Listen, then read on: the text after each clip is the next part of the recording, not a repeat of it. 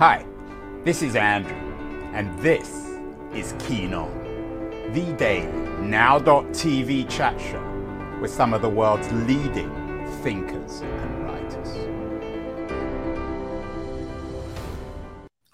Hello, everybody. It is Wednesday, July the 19th, 2023. As always, I'm talking to you from the West Coast, from a rather cool San Francisco.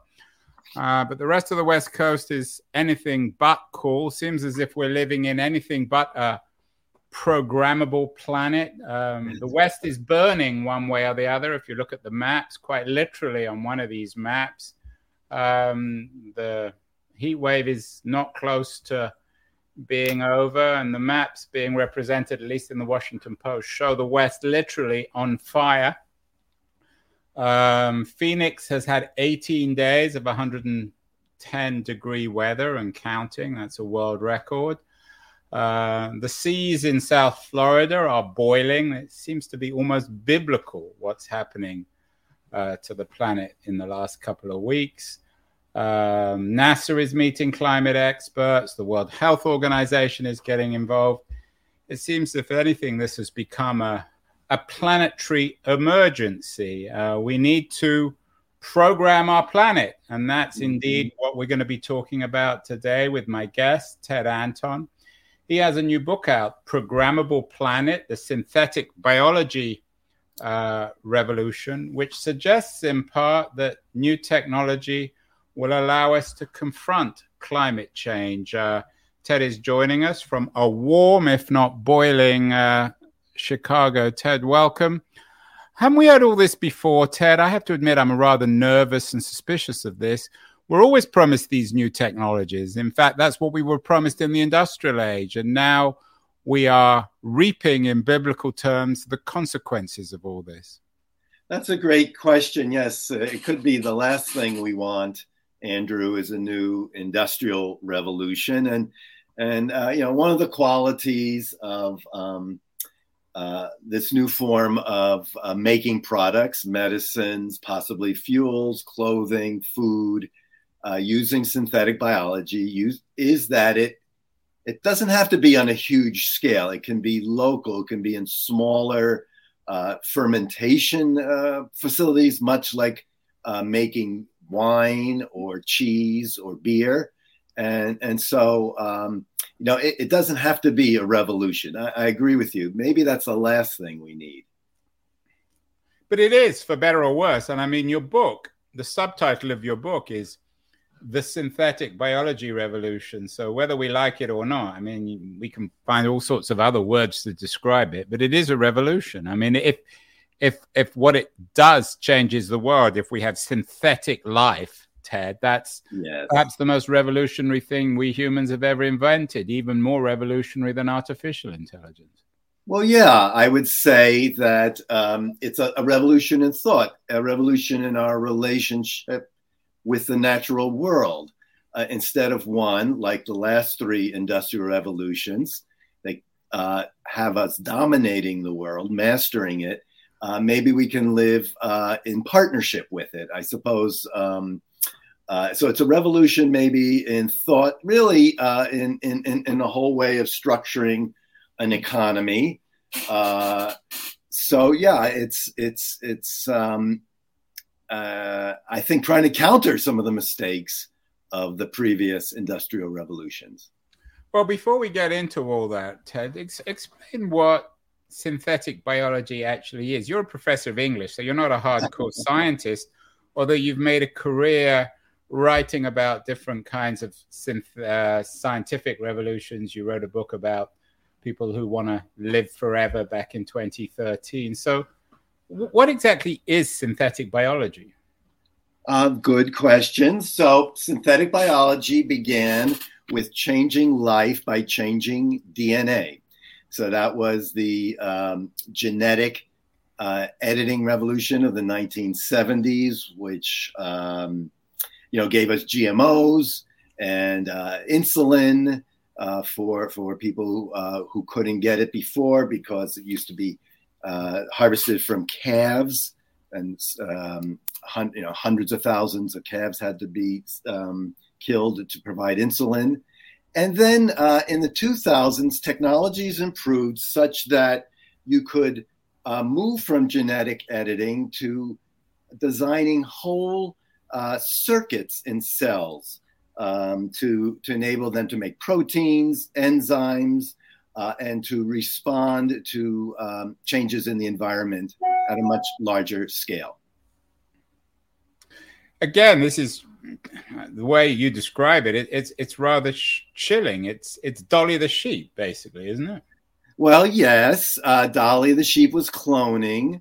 And I think that's exactly why we have these discussions on shows like yours, because it can be at some level chilling if it goes wrong, or if you that was all of the young scientists involved in this field were inspired by Jurassic Park, the movie and novel.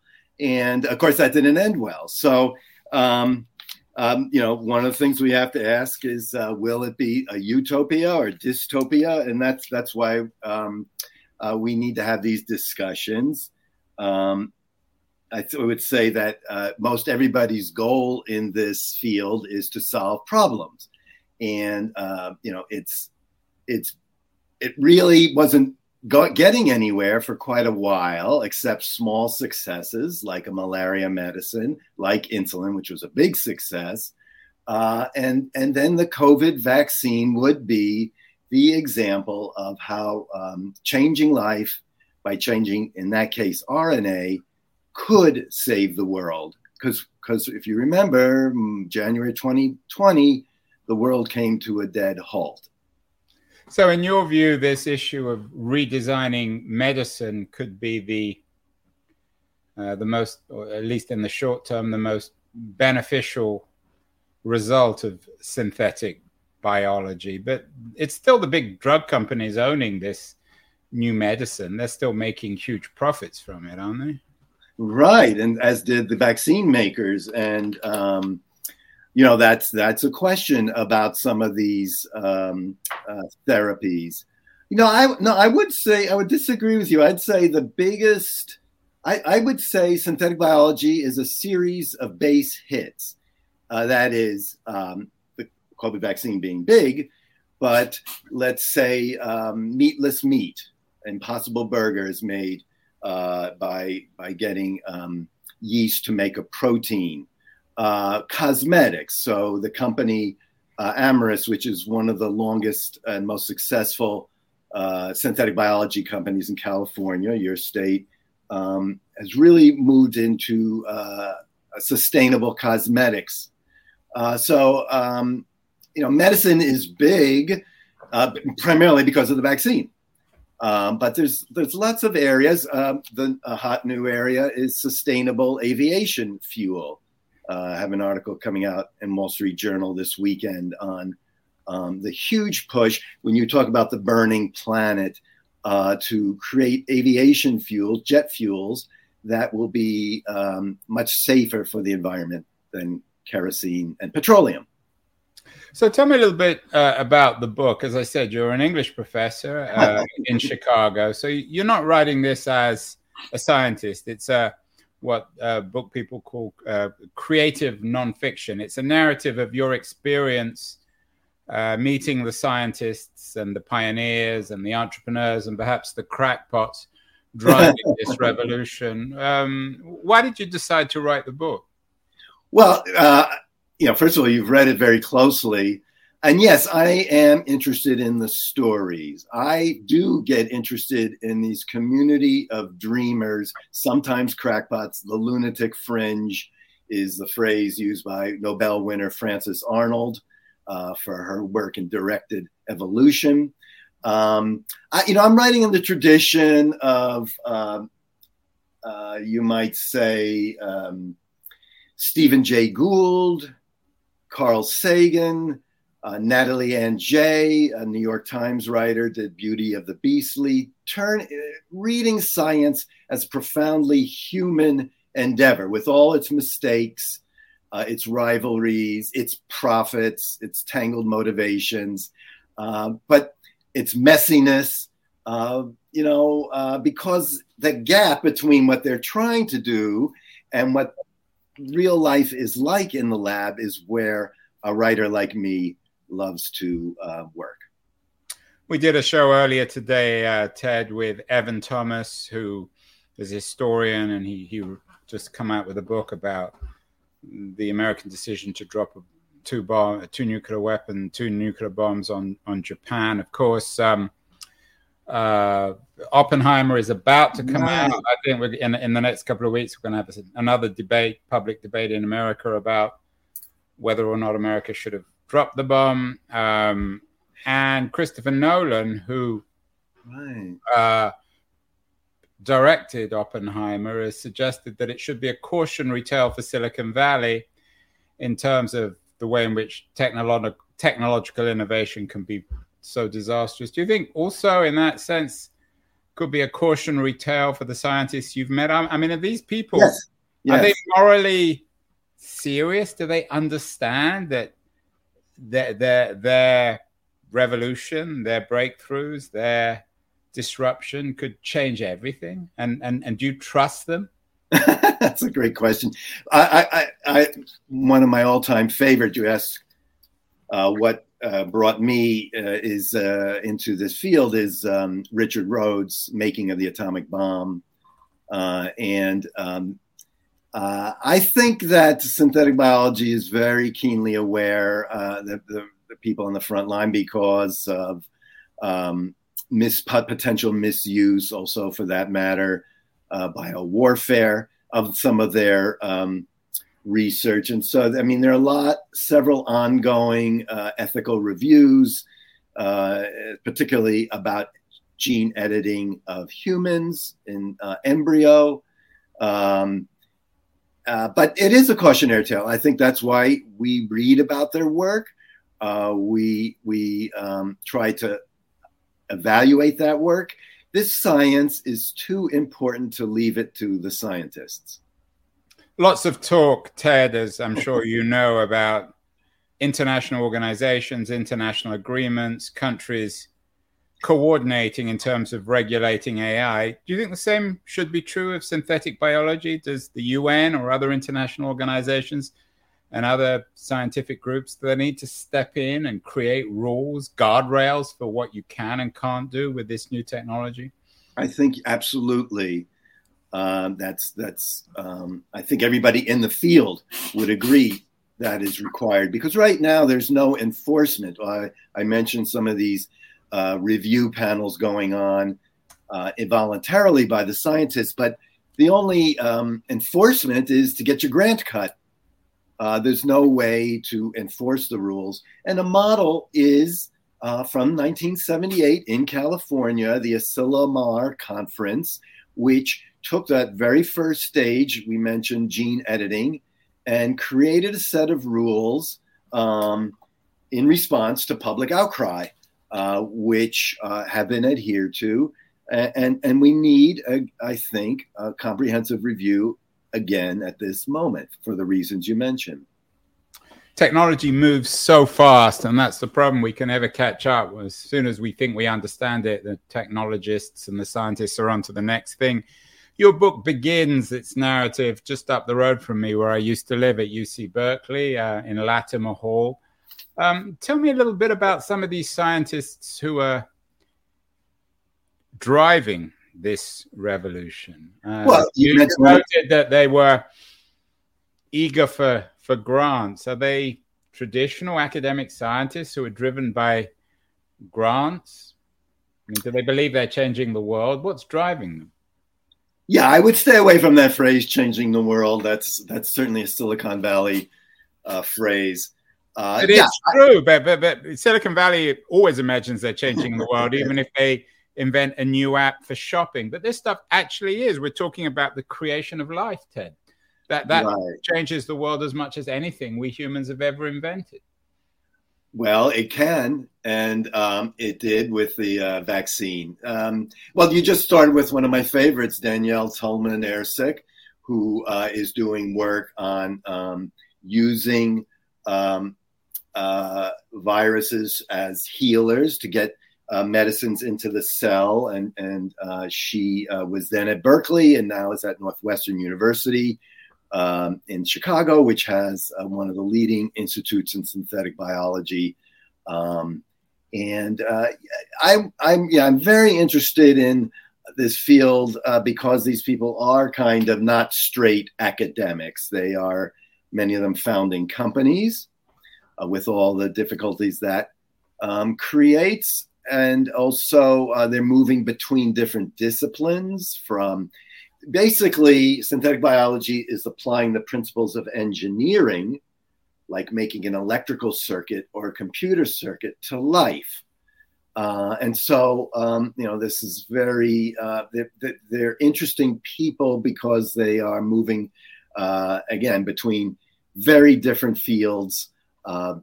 They have this revelation that life is programmable, modular, drop in. That is, you can take a system from one organism, put it into another.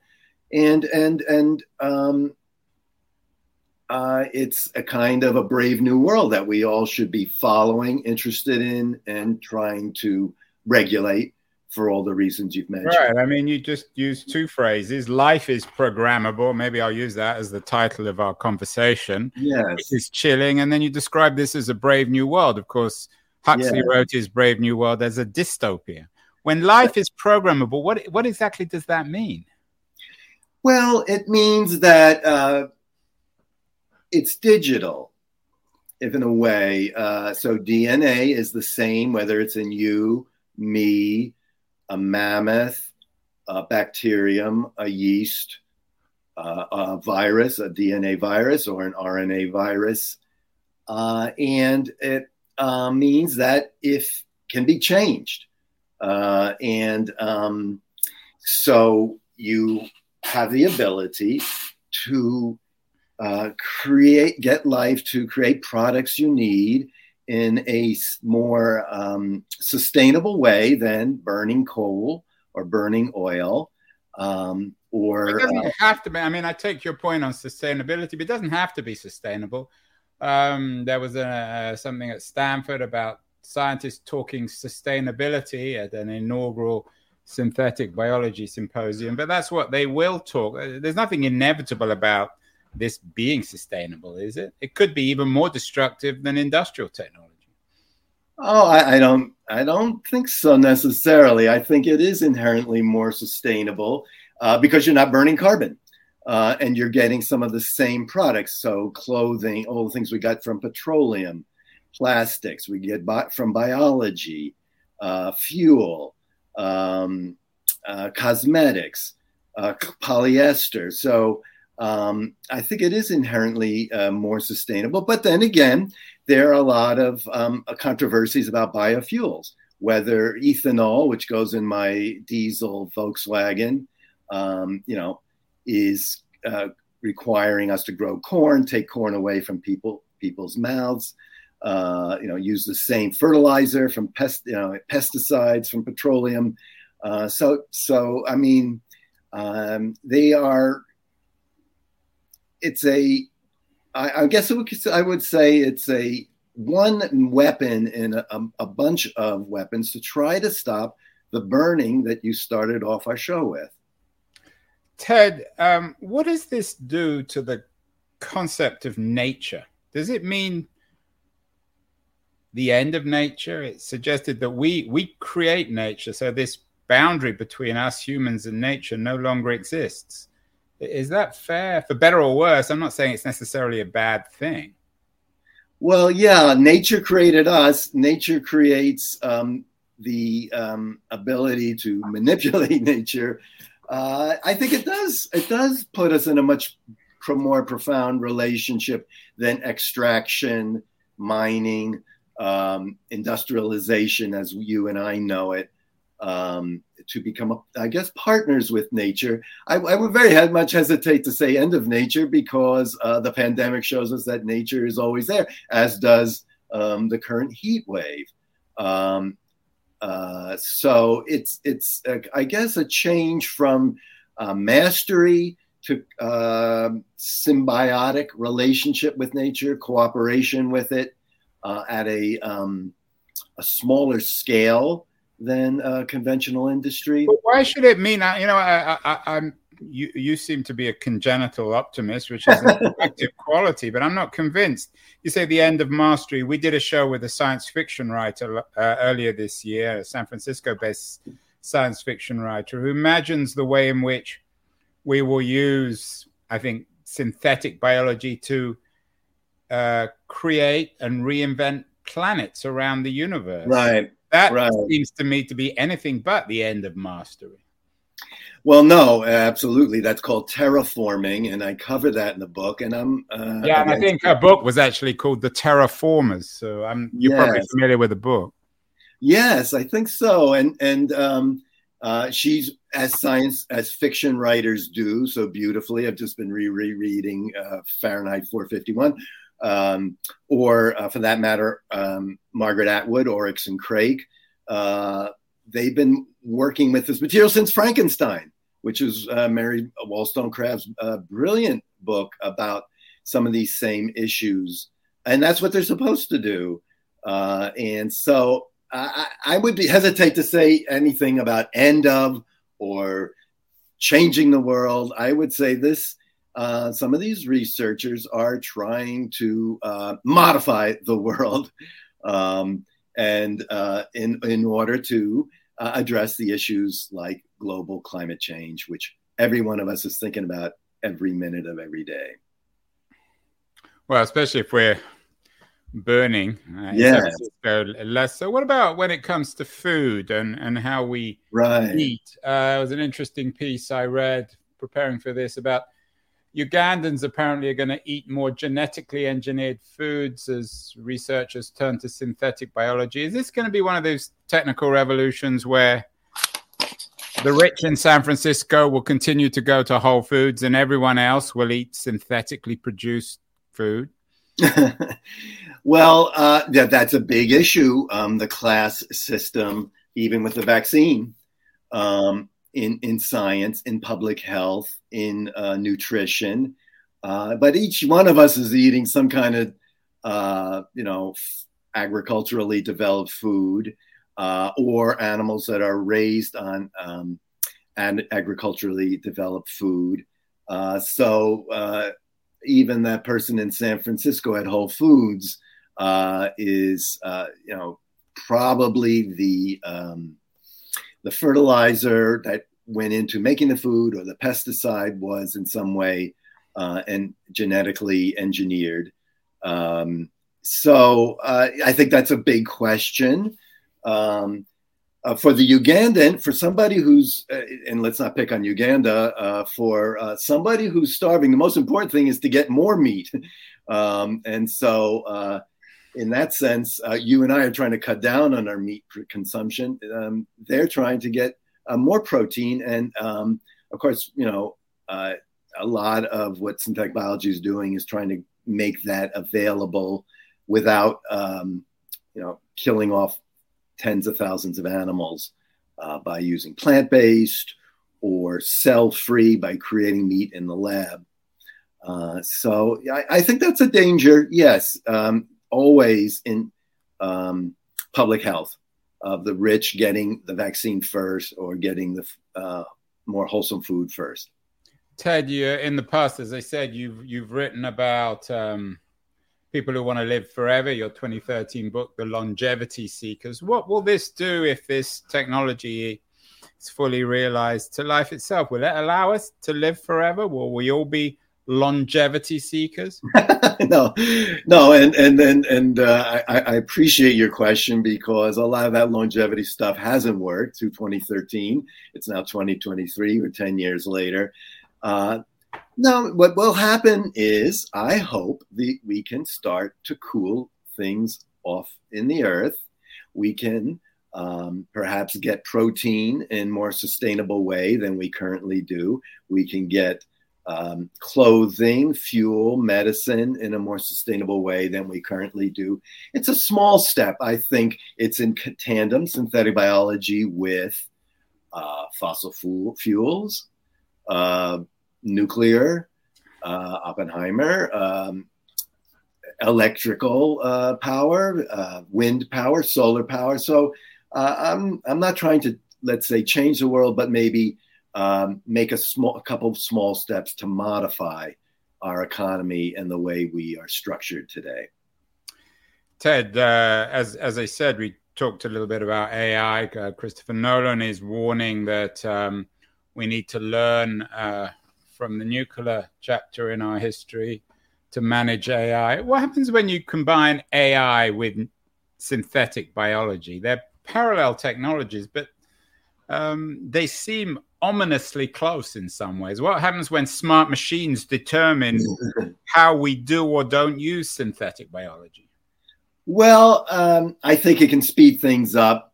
One of the qualities of the advances, the golden age right now of biology we're living in, is that you can direct evolution using computers, algorithms. You can direct evolution. That sounds godlike to me. Well, that was exactly the Nobel Prize that Francis Arnold won in 2018, which has led to a bunch of new medical therapies, as you say, as many of them quite expensive. But it's I would say AI enables you to run through different, design different systems faster and test them out to make sure they're safe, of course.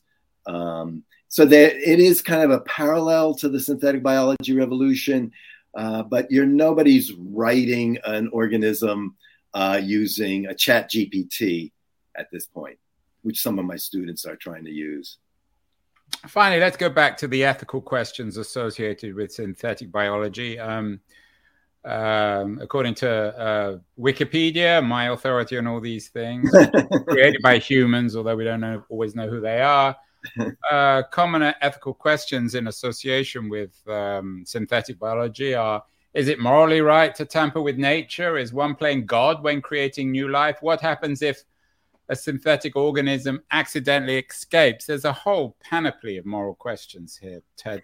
Coming back to your narrative in the book Programmable Planet, which is a narrative rather than a scientific investigation, are these researchers that you came across at UC Berkeley, are they really thinking through these ethical questions? Do they need more ethical education? Should they be, rather than taking classes in synthetic biology, should they be going to a couple of buildings over at UC Berkeley and take some classes in philosophy? Yes, I do think so. And I do think they're very concerned about it. Another Nobel winner at Berkeley, Jennifer Doudna, has been in gene editing. Right. And Walter Isaacson just came out with a big book about her. Right. It's a beautiful book. And her work is beautiful. And she's profoundly a leader in creating an ethical framework for using gene editing on humans. I think I devote a whole chapter to the ethics of changing life, tampering with nature. And I think they all should be taking philosophy courses and listening to your program, reading my book. Yeah, definitely listening to my program. Yes. And of course, reading your book. And thank you. Because those are big questions. And of course, it's age old. We've been doing this since we took the first wolf and made it our pet dog, the first house cat, the first farm agricultural product. But it's very important to be answering and answering those questions that you raised. Well, let's end, Ted. It's an interesting conversation, a very important one, and certainly not the last time we talk about this. Perhaps you might make a couple of suggestions about how this synthetic biology revolution should be managed, regulated, addressed, and thought of by people who don't really understand what this stuff is, but is going to profoundly impact on our species for the next few centuries. Well, I think that the World Health Organization, you mentioned the United Nations, should be at the forefront of creating a set of rules for the study of genetic viruses, of editing genes in humans. I think that we should have a national panel, which is going on right now on the same topic. That's the National Biodefense Board. The Biden administration has made synthetic biology a major funding program this year, and that includes a national and international panel to create a set of rules to be followed by all researchers.